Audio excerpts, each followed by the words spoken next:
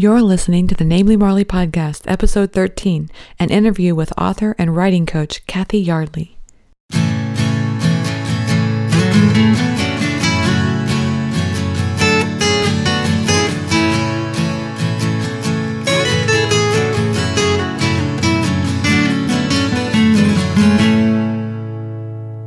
Hey everyone, welcome to the Namely Marley Podcast. I'm Marley.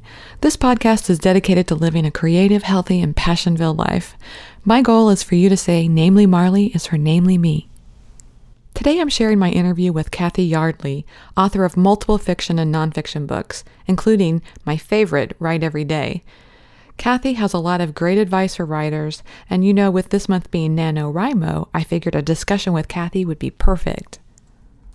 If you're not familiar with NaNoWriMo, I'll leave a link in the show notes page so you can get all the details. But my Cliff Notes description is this. NaNoWriMo stands for National Novel Writing Month. How clever to create a word instead of an acronym for a change. Participants work to write 50,000 words on their novel by the end of the month. It's a lot, but it can definitely take your writing to the next level. Now, I know I mentioned during the last podcast that the next one would be on the topic of confidence. Don't worry, that's still coming, but I thought the interview with Kathy was so relevant and so timely that I wanted to bump it up on the priority list. But before we move on to that interview, first let's talk about tips and tricks. I've been focusing a lot on iPhone apps lately, so today's favorite tip is something a little more desktop related. It's a software program called Scrivener. Scrivener is basically a word processing tool that you can use like Word or Pages, but there's a special bonus with Scrivener because it's designed with writers in mind. It has a lot of great tools to help you as a writer to add a plot outline or tag certain topics or characters or even storyboard ideas. I've used it a lot and I've loved it. Now, if only it had a tool to write the ending of my novel, then I'd be in heaven. Oh well, I guess nothing's perfect. Anyway, check out Scrivener and I hope you'll love it.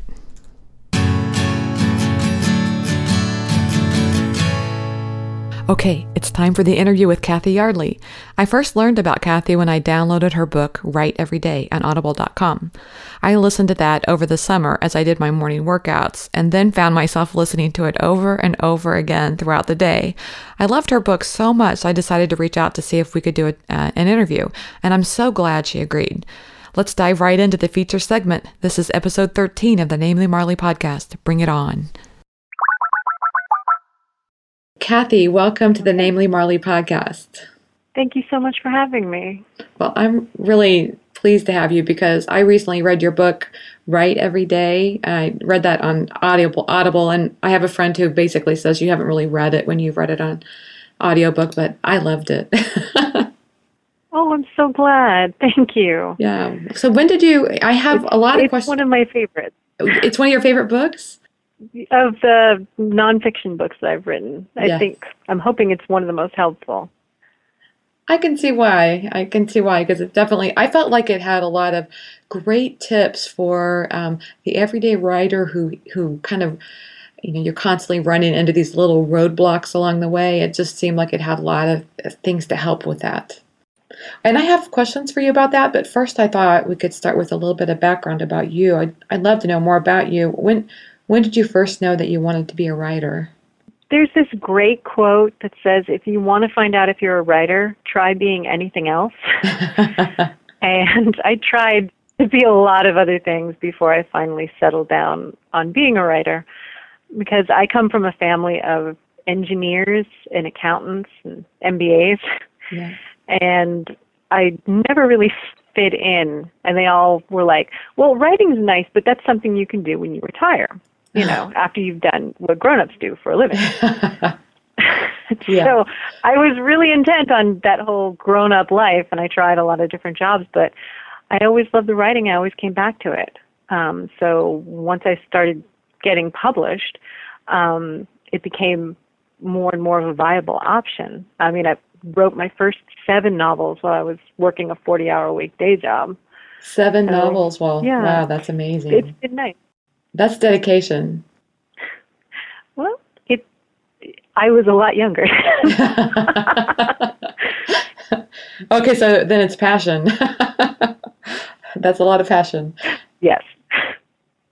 That's great. And I think it's sometimes like it's easy to look at someone who's a published writer and think that they either have this knack or, a publisher just came and knocked on the door. Did it take a while for you to get your first book published? It's funny. I had been writing just for myself for years. I mean, since high school, really. And when I got to college, I decided that I would be a publicist and a marketing person for books. Yes. So it could be it's like the shadow career. Yes, I was thinking that. Actually pursue the career. Yes. Yeah. So that was my little foray. So I joined this writing organization, the Romance Writers of America, with the thought that I would be getting clients and things like that. And it's a wonderful organization, just very, very supportive, and just they're everywhere, and they give a lot of great information.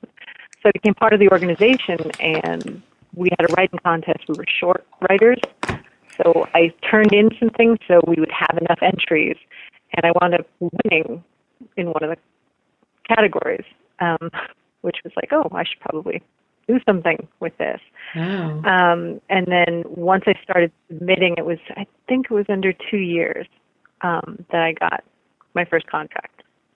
And it was a bit of a fluke. Just an author had fallen out of this series that they wanted, and the book that I had written would have fit nicely. So they were like, can you turn it in? We'd like to see it by Friday. And then I had like a contract by the following Thursday or something crazy.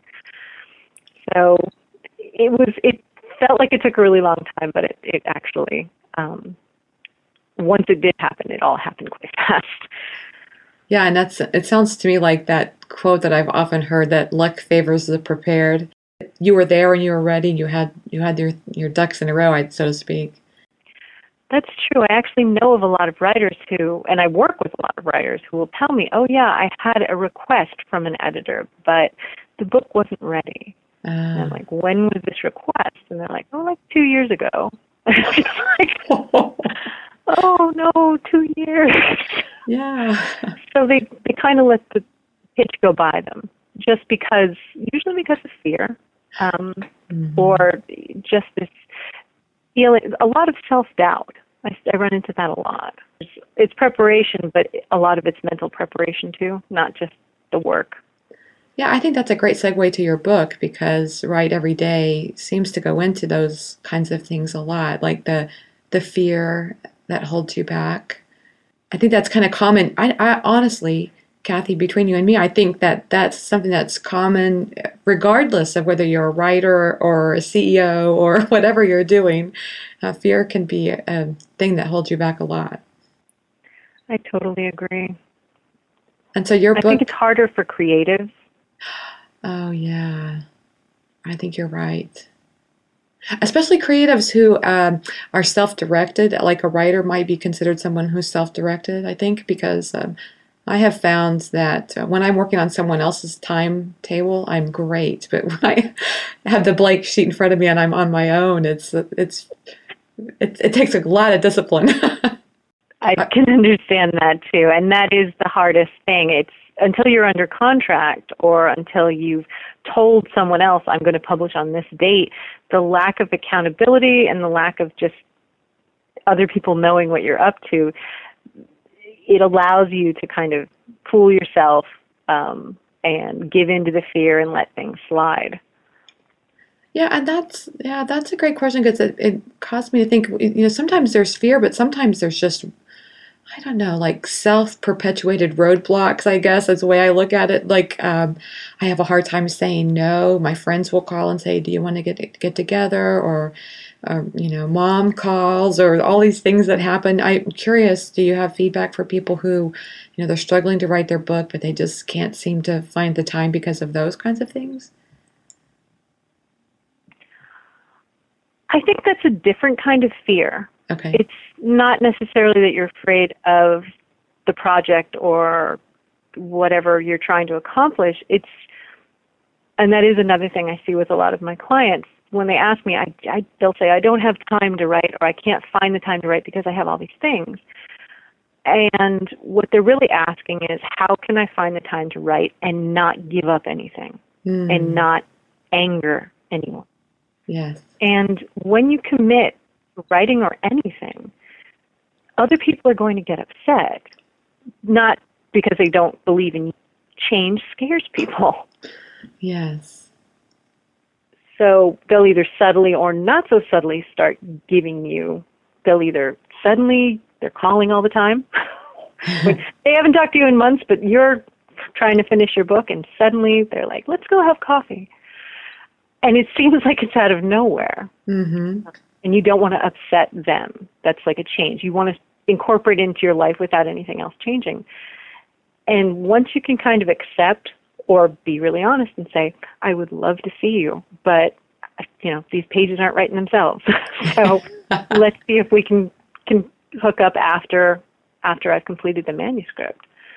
That's a really hard thing to say. Yeah. Because you're afraid that they're going to say, no, you're being selfish. I don't want to talk to you again. And it's rare that actually happens. And if it does happen, I feel like such a mom, but they're not your friends. Yeah, that's true. They should be more understanding. Yeah. But it does mean as a writer, you're negotiating not only your own fears, but you're negotiating the fears of the people around you as well. Well, I think that you should always stay focused on negotiating your own fears, because if you start to try to think and take into account other people's fears and concerns, Right. I mean, if it's your family, that, you want to make that as reasonable a transition as possible. But I work with a lot of women, and I've noticed that it's the hardest for them to say, well, if I do this, that means I can't do all these other things for my family. And if they keep doing all these things for their family and never draw a boundary that says, my time is valuable and I need some time for me, both to take care of myself and to do this creative work, that's so important to me. Yeah, I loved what you said in the book about how when you do that, when you take the time for the things that matter to you, it's like you're showing yourself that you matter. Exactly. That's powerful. Whether that's for writing or, for cooking or for crafting or whatever, whatever floats your boat. It's so important, and it feeds so many of the other things that you do. I mean, I think that eventually all the people in your life will see how much brighter you are, and it will make everything else better. It's just that transition that's hard. Exactly. And I also think it's a good example for the kids to see a strong mother or, father, either one who's taking the time that they need for themselves and accomplishing this thing of writing this book that's in their mind. Exactly. So I noticed that in your book, you also, you seem to not be the back of the napkin author. You really believe in scheduling time and not just stealing time when you can find it. It's definitely, how do I put this? I'm a plotter. I am a systems person. So when I write, I want to know at least an outline of where I'm going.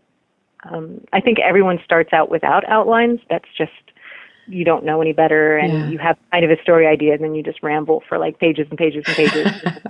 Then it's finished, then you stow it in a closet somewhere, and we speak of it to no one. Yes.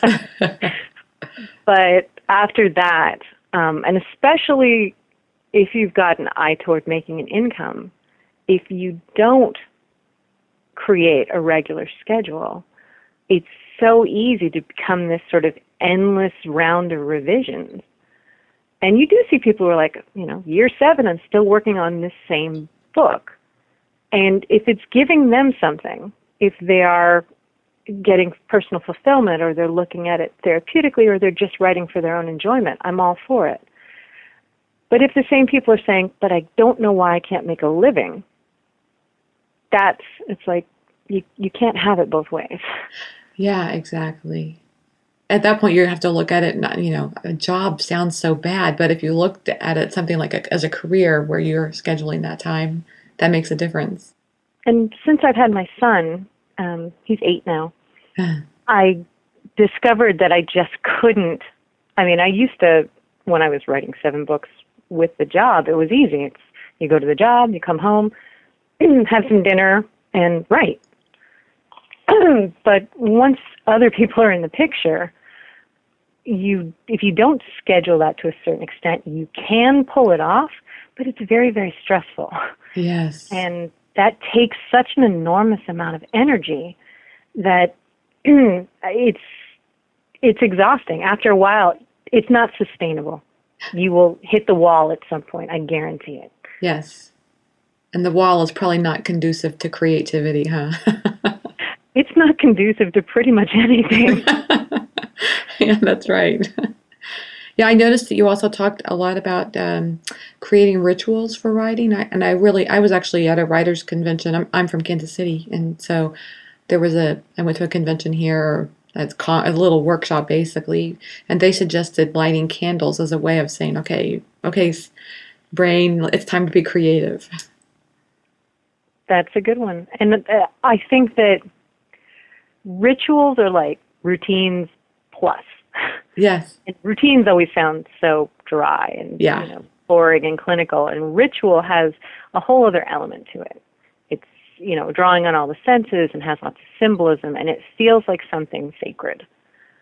And again, if you're trying to show yourself, yes, I value what I do, I value this time, making a ritual out of it only reinforces that, Yes. I kind of look at it like my car is a manual stick shift, and it seems to me like it's the neutral of the car. It's what allows it to shift into another gear. That's a good analogy. I like that. So I thought it was kind of timely to be talking to you right now about writing, just because next month or November is NaNoWriMo. Have you heard of this? Oh, yeah. Yes. I've done Nano. Have you? Is it called Nano for short? Yeah, it's a blast. Is it really? Now, I have I actually have never completed it. I've looked at it with great enthusiasm, and I've started, and I'm curious if you have any tips for people who think, I am going to do it this year. Well, I strongly recommend having that roadmap. At the very least, the major plot points. If you're really on top of it, having a full scene outline. But for some people, especially if they haven't been writing much, the idea of a scene outline just makes them break out into a cold sweat. Yeah. So plot points at the least, just so you're not driving blind and going in circles. And are you doing that with, old-fashioned 3x5 cards, or do you do that with some kind of system? Actually, okay. I use Post-it notes, the big colored Post-it notes, because I usually split my books between at least 2 points of view. So I use different colors for each major character, and then I can just sort of look at my kitchen table and say, wow, I've got way too much of one color in one spot. I need to break that up a little. Nice. And if I decide, I think the sequence here is wrong, it's really easy to just pick up the Post-it note and move it. So you're clearly not having any family dinners while you're working on your book. Once my son goes to school, it's like the race is on. Yes. So I've got 5 a hours. Good block of time. Yeah. Yeah, I know how that goes. I got 5 hours and I've got to get 10,000 words, or I don't know exactly how many your daily word goals are, but I'm sure you know what that is. It's when you do Nano, it does help to say, okay, I've got, I'm going to do this many words a day, because you want to wind up with 50,000 words at the end. Yes. And that seems like a lot, but it's actually a short book, all things considered. So 50,000 is theoretically a doable number. And you actually do consulting for writers as well, don't you? Yes, I do. Actually, I'm running a special right now for Nano. Really?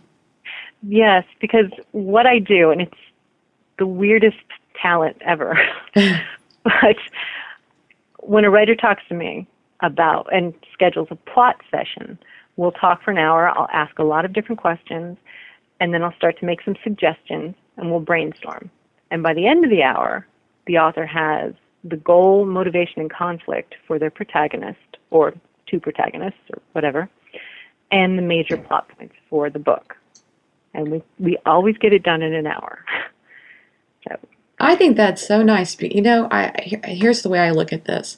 If my daughter ever needed anything, you know, if she came home and said she's interested in soccer, the next week, you know, she was in a soccer league and soccer camp, and for a while she went to play tennis, and so we found somebody to take tennis lessons. And I find as adults, we often think we just have to try to trudge through everything on our own.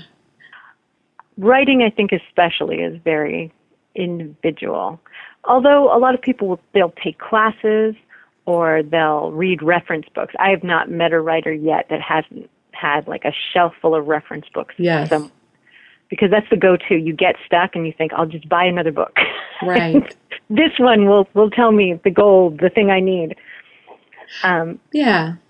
But don't you think, like, you know, if, you know, say, for example, myself, I have this book I've been working on for a long time, and, you know, if you're stuck on a particular thing, like I cannot figure out the ending, it seems like, you know, at a certain point when you've been stalled for a certain amount of period, having someone that you could call and be a coach would be a helpful thing.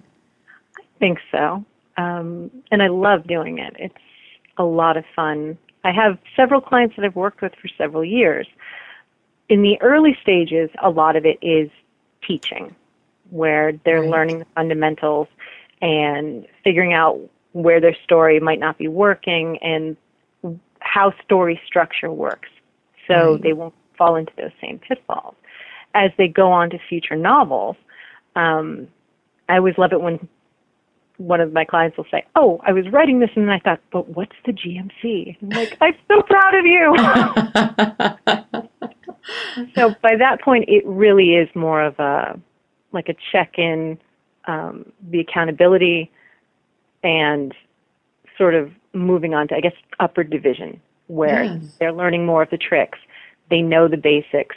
They're just looking to bring their craft up and to continue. Because the other thing, and this touches back on fear, first book is usually this exploration, and there's no pressure, you know, it's just you.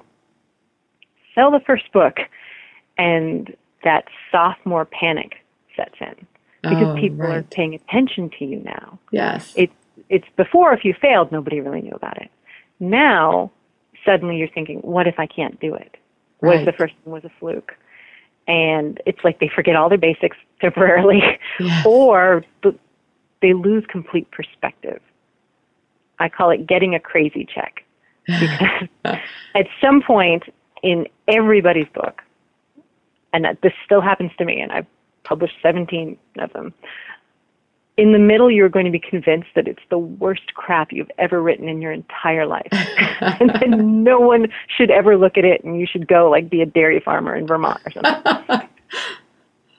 And it's insanity you can set your watch by. Right. It's got nothing to do with the work at all. It's just your subconscious panicking and trying to stop you just to protect you. And that's where a lot of people will stop, right? I mean, you just have to keep pushing through. The best thing, I think, is to get someone that you trust to read it and have them not give you any feedback. Just say, you're not crazy. This is fine. That's really all you need. The harder you push, it's like pushing against a pull door. It's not going to help. You've got to hand it to someone you trust. I love that. It's like pushing against a pull door. That's a really good line. It's not going to open the door. Yep. Oh, that's really good. And in fact, that kind of reminds me of you have another section in Write Every Day about your energy, knowing your energy. And so I'm vegan, and I have found that the number one thing that impacts my energy is the food that I eat. And I noticed that you said that you're kind of a foodie too. I didn't know if you have any. What are your favorite energy tips? At this point, it's funny. My son was diagnosed with ADD, and when I found out about it, I was very intent. And I did all this research, and I was like, well, that's not so bad. I do all these things. Yeah. I'm just like, oh, right. So So I got diagnosed too, and diet does help quite a bit. So it's more protein in the mornings, always making sure that I can tell a difference in my son when he's hungry, if he gets home from school. If he doesn't have like a healthy snack right off the bat, in about half an hour, kind of all hell breaks loose. Oh, my. Just because he's whiny and upset, and it doesn't seem connected to anything. Right. And I can only imagine what I've done when hungry, but since I'm inside with this perspective, I don't know. I'm sure my husband probably has stories. Yeah, I bet. But I have noticed that if I cut my sugar down, if I focus on eating stuff that's healthy but a little indulgent, it hits it satisfies my body because it's like, yay, healthy, and it satisfies my emotions, which are like, yay, comfort food. Yes. But I have noticed you're right. I think if it's a little bit more indulgent, you also eat less of it. Yes, as long as you're mindful. Yes. That is the other trick. Because I've definitely been like the comfort eater, not mindful. And it's like 2 hours have gone by and I've been on Pinterest the whole time, and a bag of cookies is gone. And I have to say, that's another thing I really loved about your book. And it just made me, I do meditation, although I do it very short. I have found this program called Headspace, where you do these 10-minute meditations, which is about all I can take. And you hear people talk about being mindful, and I don't know that I really ever quite got it until I read your book, because you talk about it's okay to watch TV show. It's okay to spend, you want to spend an hour watching cat videos. That's your choice, as long as you're making the conscious choice to do so. It makes a huge difference. I had another person that I was working with who I was like, are you setting aside time to rest? And she had been sick or something, and she felt guilty while being sick. She's like, I didn't get as much done this week. All I've been able to do is eat soup and read. and I'm so sorry I can't make page count. And I was just like, one, never apologize for needing to take care of yourself. Right. And two, tell yourself pages aren't happening today. The next 2 hours, it's going to be soup and reading, and that's it. Right. Because if you don't, it's like when you're trying to recharge your phone, but you're using it at the same time, it doesn't recharge. Yes, sometimes you got to turn the phone off, and sometimes you got to give your goals a week off as well. Well, and you need to say, I'm in this time, all I'm doing is relaxing, and it's really hard. I'm pretty type A, so it took a long time to get to that, but it's like you need to approach replenishment with the same intensity that you do everything else. Oh, that's great. And, I think, I don't know if you know Julia Cameron. Yeah. She talks about filling the well, and I think that's so important to take that, how can you create if the well is empty? Exactly. Yeah. So what is I'm just curious, like if you're working with a first-time author, there's so many published authors out there. I mean, I wonder if there are times where it's just like, is it worth it to continue on with this pursuit? Absolutely. It sort of depends on what your goal is. Yes. Strangely enough. If you're looking to become the next, huge mega blockbuster, that's probably going to end badly. Yeah. Not to say that you couldn't, but that pursuit and that focus tends to be really exhausting. And it's the sort of thing, because it tends to be built on some kind of insecurity. Yeah. There's that old movie, Cool Runnings. Yeah. With the Jamaican bobsled team. Yes. Uh-huh. And John Candy's got this line where he says, if you're not enough without the gold medal, you'll never be enough with it. Wow, what a great line. And I think that's the same way. If you can approach being an author, or being any kind of creative profession, with the sense, I think you absolutely can pursue it as a business. And that is a lot of what I teach, because I think that you can have a creative lifestyle and still make a living. But it does mean changing your perception of what business is and what creativity is, and how to kind of, I always use the analogy of like an artisan farmer. He doesn't think he's an artist. He's not like, oh, I don't feel like taking tomatoes today. Yeah. But he's not like a business where he's like, okay, I'm going to sacrifice and, I'm going to take, genetically modified stuff so they'll be hardier and so I can compete with Walmart and they can travel 8,000 miles or whatever. They're still small and they're still taking care of it, but the farm's the farm. Right. You deal with the market and you deal with, okay, whether you like it or not, everybody's getting watered today. Because that's the task at hand. You just, plot forward. And I will say this, even if you don't sell a novel, just the act of writing one, I have found out more about myself every time I complete one. Totally unintentionally. It always tells me what I need to know. Huh. Things that you maybe didn't realize about yourself. Well, like I wrote about workaholics for about 5 books before I quit my job. It's like my poor subconscious was like, we're doing everything but painting a sign. So you mean your protagonists were all workaholics? Yes. That is a good sign. That's very good.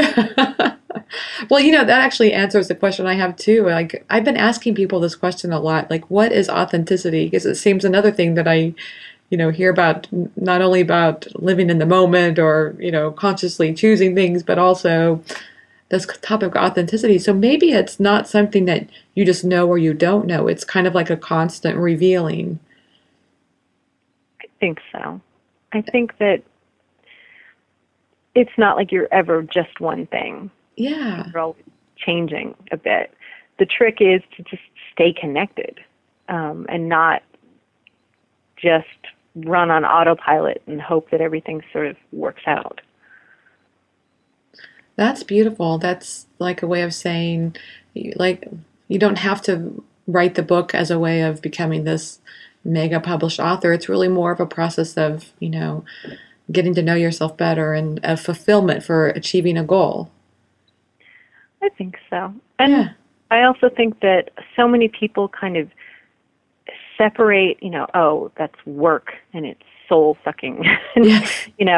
And it's just something I have to kind of grit my teeth and bear, It's like the necessary evil. And then there's creativity, which is wonderful and glorious and authentic, and I'm never going to make money on it, but that's okay because money's kind of evil. It's just like, no. Yeah.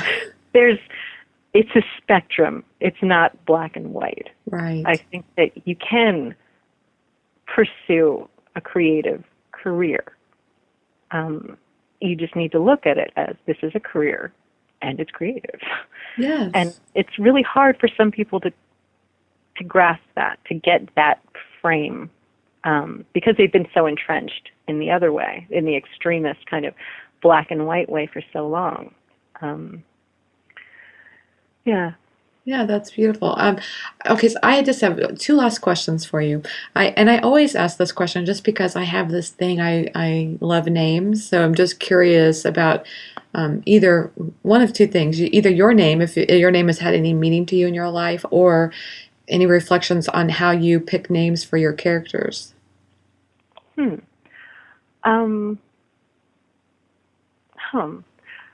know that was a little out left field, wasn't it? A little bit. Well, I've certainly never been asked it before, so that's interesting. Maybe that's why I like it so much. Yeah. My characters' names tend to be a bit of a mystery, although I'll be halfway through a book and think, okay, that name is actually wrong for this character. Really? Just because a lot of names just have a lot of connotations that are personal, but it's sort of like if you have a character who, it's kind of like when you name your kids and then you start to get into those, like, I was like, I'd like to name my son Brendan. And my husband was like, no, I knew a Brendan in high school and, yes, totally beat me up. Really random things, but they collect all these baggage. So if I wrote a character and she was named Isabella, and then I find out later she's like a hired assassin, and I'll think, I always see Isabella as this, and Yes. hired assassin is not one, so I will change her name. Or the irony of an assassin named Isabella could be kind of cool too. That's true. It'll depend on the story. But yeah, names do have they have a lot of power. Yes. And I think sometimes they can reflect certain periods of time too, if a name was, more common in a certain time frame or. Yeah. Yeah, that's great. Okay, so then one final question. So tell me, what inspires you? What inspires me? To write stories or just in general? In general. Great design and system inspire me, which sounds nuts. No. Give me an example. Like the concept of permaculture. Are you familiar with that? I think I've heard about that. Is that the ground cover? Kind of. It's the idea that a system in nature is set up in a certain way. Like when the leaves fall on your tree, you're not supposed to rake up the leaves because the leaves are going to die, and then they're going to protect the tree's roots, and then they're going to nurture the new plants that come up. Right. And all the things that grow around the tree where you think, oh, that looks like a weed, they're actually there. Some of them are there to give something to the tree. Some of them are there to take something from the tree. But all of it kind of works together. Right. And when you put things that work together next to each other, they all work so much better. That's beautiful, yeah. In life, there's so many things that could work that way, and they're trying to apply it to like businesses, and they're trying to apply it to time management, and they're trying to apply it to a lot of different things. And being a working mom, that's what I look for constantly. I look for things that are going to value stack. And, if I do this with my son, like we both walk the dogs in the morning. So my little 8-year-old and I try to do a mile before he goes to school. Nice. Partially because the dogs need the exercise, partially because we need the exercise. And part of it is to wear him down enough that he's tired enough to pay attention. Otherwise, he would be just bouncing off the walls. So in that 1 hour, we're accomplishing 3 things, and we get to spend time together and play. Yeah. I look for things like that, things that work together and that make everything else better, like exponentially better, because they happen together. Yeah, I think I get that same feeling when I'm in the kitchen and I'm working on, I have 3 or 4 dishes going at the same time. To me, it feels great when I can think of a process that it all comes together at the same time. Exactly. It sounds challenging at times, but there's something about I really enjoy that. I don't know. I enjoy the challenge of it, I guess. Well, some people like crossword puzzles. Yes. Some people like Sudoku, and this is my Sudoku. Yeah, it sounds great. Well, Kathy, I've really enjoyed talking with you today. It's been a real pleasure and definitely an inspiration on my part to be able to have this opportunity. Well, I had a great time. Thank you so much for inviting me. Thanks to Kathy Yardley for talking with me today. If you'd like to learn more about Kathy, you can find her on Twitter at Kathy Yardley, that's Kathy with a C, or at rockyourplot.com. Or go to namelymarley.com/podcast, where you'll see the show notes page for Kathy Yardley. I have all the links to Kathy's sites there. Do you have something to share about writing? Maybe some ways you've learned to make writing part of your everyday life. If so, please share it on the show notes page too. If you like today's show, I'd love it if you'd subscribe and give a review on iTunes. This helps our podcast get discovered by more people. I hope this episode was helpful and inspirational for you. Thanks so much for listening and have a great week.